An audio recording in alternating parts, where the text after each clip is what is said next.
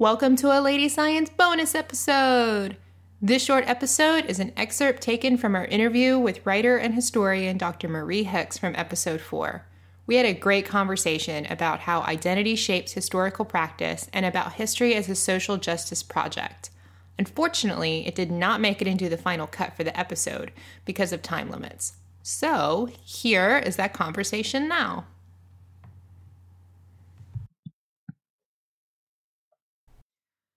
I want to highlight something that you said in the introduction that really stood out for me. Throughout history, it has often not been the content of the work, but the identity of the worker performing it that determines its status. And identity in history is something that we've talked about before on this podcast and also something we've written about in the magazine. So I'm curious, how do you think identity, both one's own and that of the historical actors, shape historical practice? That's a really good question and a really tough question. I think we're still really struggling to figure that out with every single project we do. Nobody, for instance, thought that the book Hidden Figures was a narrative that could be written until, some people, sort of had more knowledge, but in general, the popular consciousness, Margot Lee Shetterly's book was a real bombshell.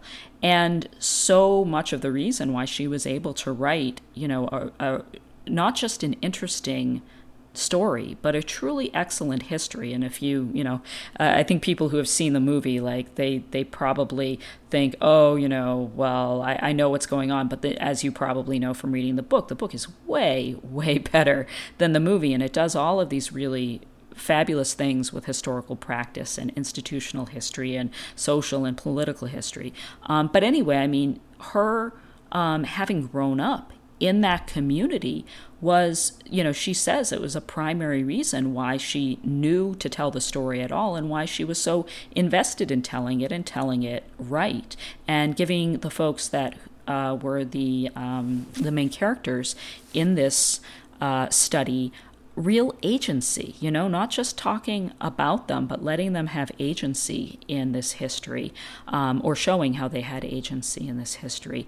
So, yeah, it's a really it's a difficult thing, and I can say from my own experience that obviously the job I did before I went to grad school, that played a role in what I decided to study, and the fact that a lot of the stuff in my book that I talk about is actually about heteronormativity and how sexuality plays a role in constructing gender, that also has to do with, who I am, the fact that I'm queer and I'm looking at a whole class of women whose lives were essentially structured around the presumption that they were straight, whether they were or not, they essentially were thought to be only good in the workforce for as long as they, weren't going to be married and having children, and that everybody would, eventually go that way.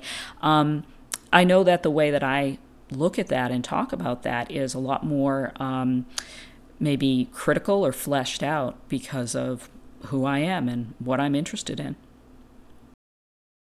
So, just to wrap up, in the foreword that you wrote for us for our 2016 anthology, you wrote that History by Nature is a social justice project. And if we could just wrap up by talking a little bit about what that means to you as a historian and how your work fits into history as a social justice project. Sure. I think it's something that I took for granted for a long time, but never really articulated in that way. But when you think about it, the whole reason that we do history, the whole reason that we study and research and write history is because we think that we can somehow make things better in the present and in the future by understanding the mistakes of the past. And so that's what, it's what I mean when I say it's a social justice project is just that old idea of we learn from our mistakes and we try to make our present and our future better. So I think it sounds very fancy and radical when I say history is a social justice project, but it's the same thing that, every undergraduate thinks of. Well, you learn from history so you don't repeat it, or you don't repeat the bad parts.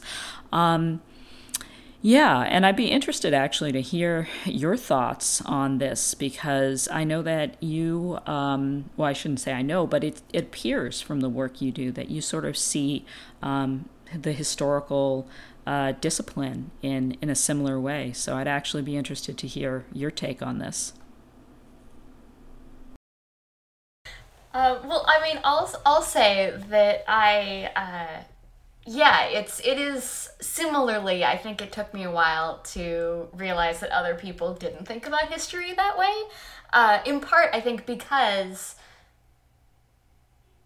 so much of like the very basic, most basic reason of studying history is as you described, and I think that so much then though of, academic history seems to be an attempt to like drag all of that like out of people. That idea that we can learn things from history and make the world better is something that a lot of then academic history sees as the juvenile thing that like undergrads think. And I think both that was something, that kind of need to like dispense with that way of thinking about history has often frustrated me, and the lack of social justice in academic history has frustrated me, but I hadn't thought of them as connected before. So I really appreciate that way of framing it.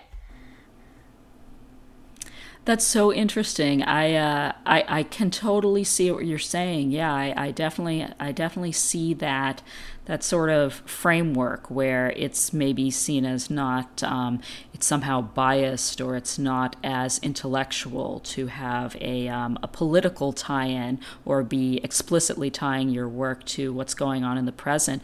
But I guess that also shows me how lucky I was in terms of where I was educated, because, for instance, I mean, I wouldn't have gotten an education at some schools that really encouraged me to do the work of, not like overt activism, but making sure that, there was a place for my story in the present as well as in, the library.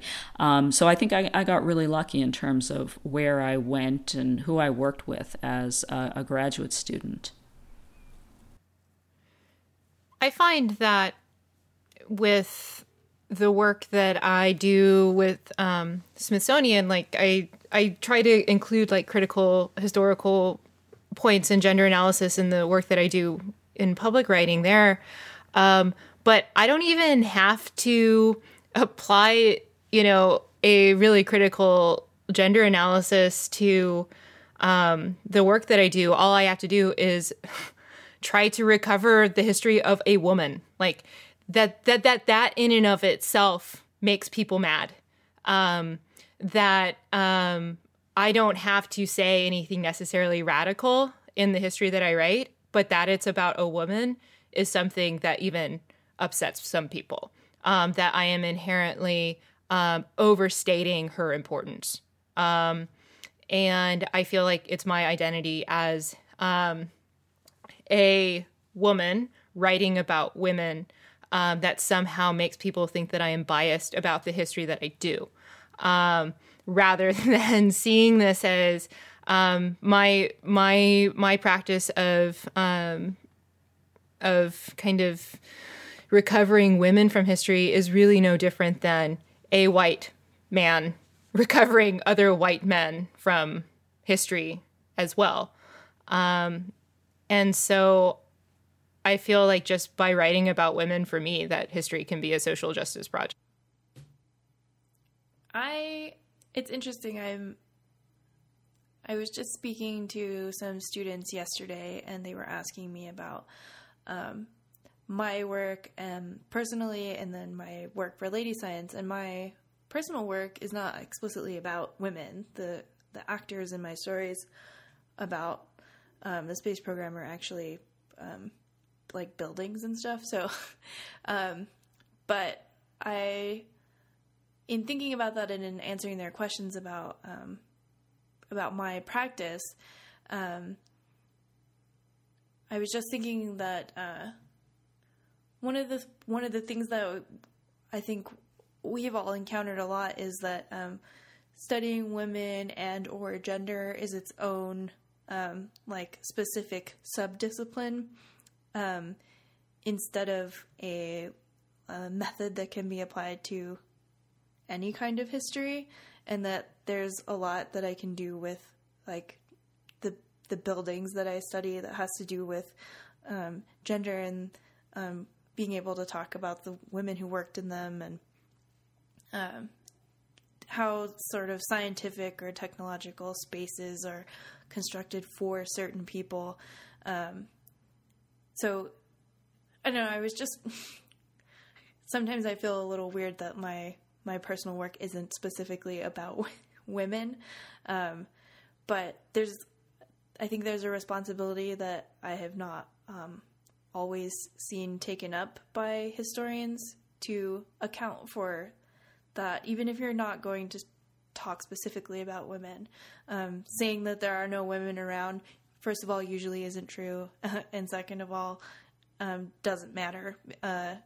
There's still a way to talk about why they aren't there or where they went. And I don't know.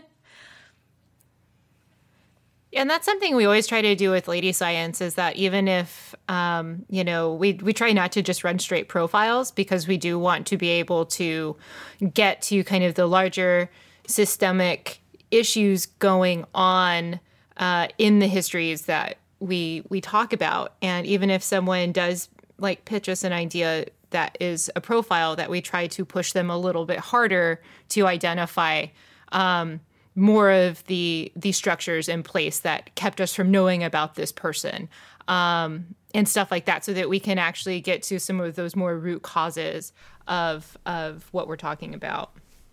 Yeah, and I really like the way Lady Science does that, because while you're surfacing individual women, you never do it in a way that's kind of the old-fashioned, well, add women and stir, right? Like, we're going to just add women to the historical narrative. And that's, that's one of the things that I think we still have to try kind of really hard to push back against, especially like now in a moment when actually like talking about women in history is kind of hot, like especially recovering women in the history of technology and computing is having a real moment in the popular consciousness.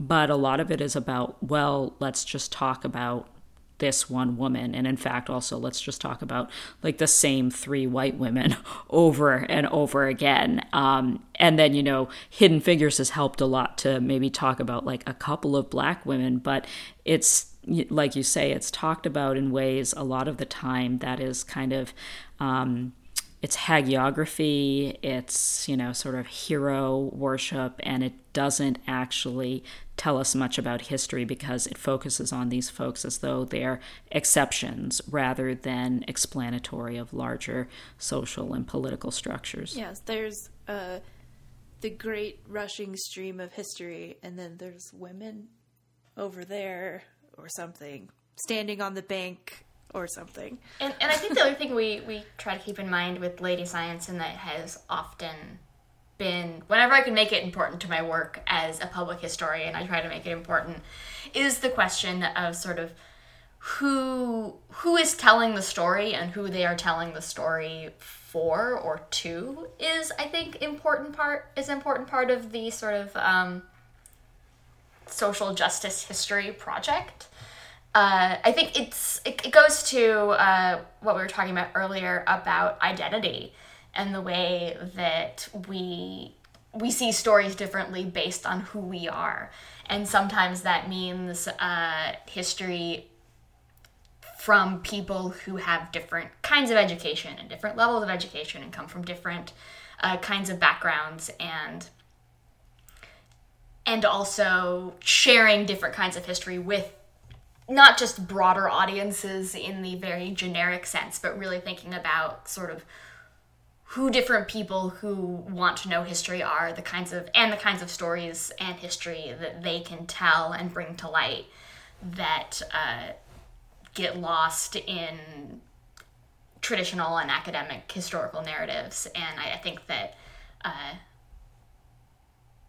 that's really important to this kind of social justice project of history. Yeah, that kind of reminds me of the example that you started out with. I forget if it was Lila who mentioned it, the example in my book of the woman who trains new trainees to basically help with all the programming and operating and testing work she's doing in this major computer center. And then her trainees step into management roles and she gets demoted into an assistantship below them simply because she's a woman and they're men.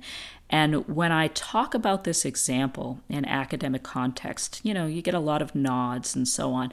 But whenever I've been at tech companies and I've talked about this example, women in the audience will become visibly angry, visibly agitated, and they'll come up and talk to me after, and they'll, it's painful to me to see how much they identify with this woman from decades and decades and decades ago. And the question that they always have, and a lot of men in the audience have, and a lot of people of all genders in the audiences at these tech companies have, is, well, what do we do now? Look, you've been outlining how this problem has been around forever. How do we actually change things? Because the history, unfortunately, resonates with them so much. And that's where I kind of bring it back to labor and class. And now I just kind of straight up tell people to unionize, don't be above labor organization as a white collar professional, And I think that very much goes for our profession as well. Or I shouldn't say our profession, but sort of academics, whether they work inside of universities or outside of universities, but especially if they work within the confines of, the corporate university, it's becoming all but essential to essentially be organized and have a union.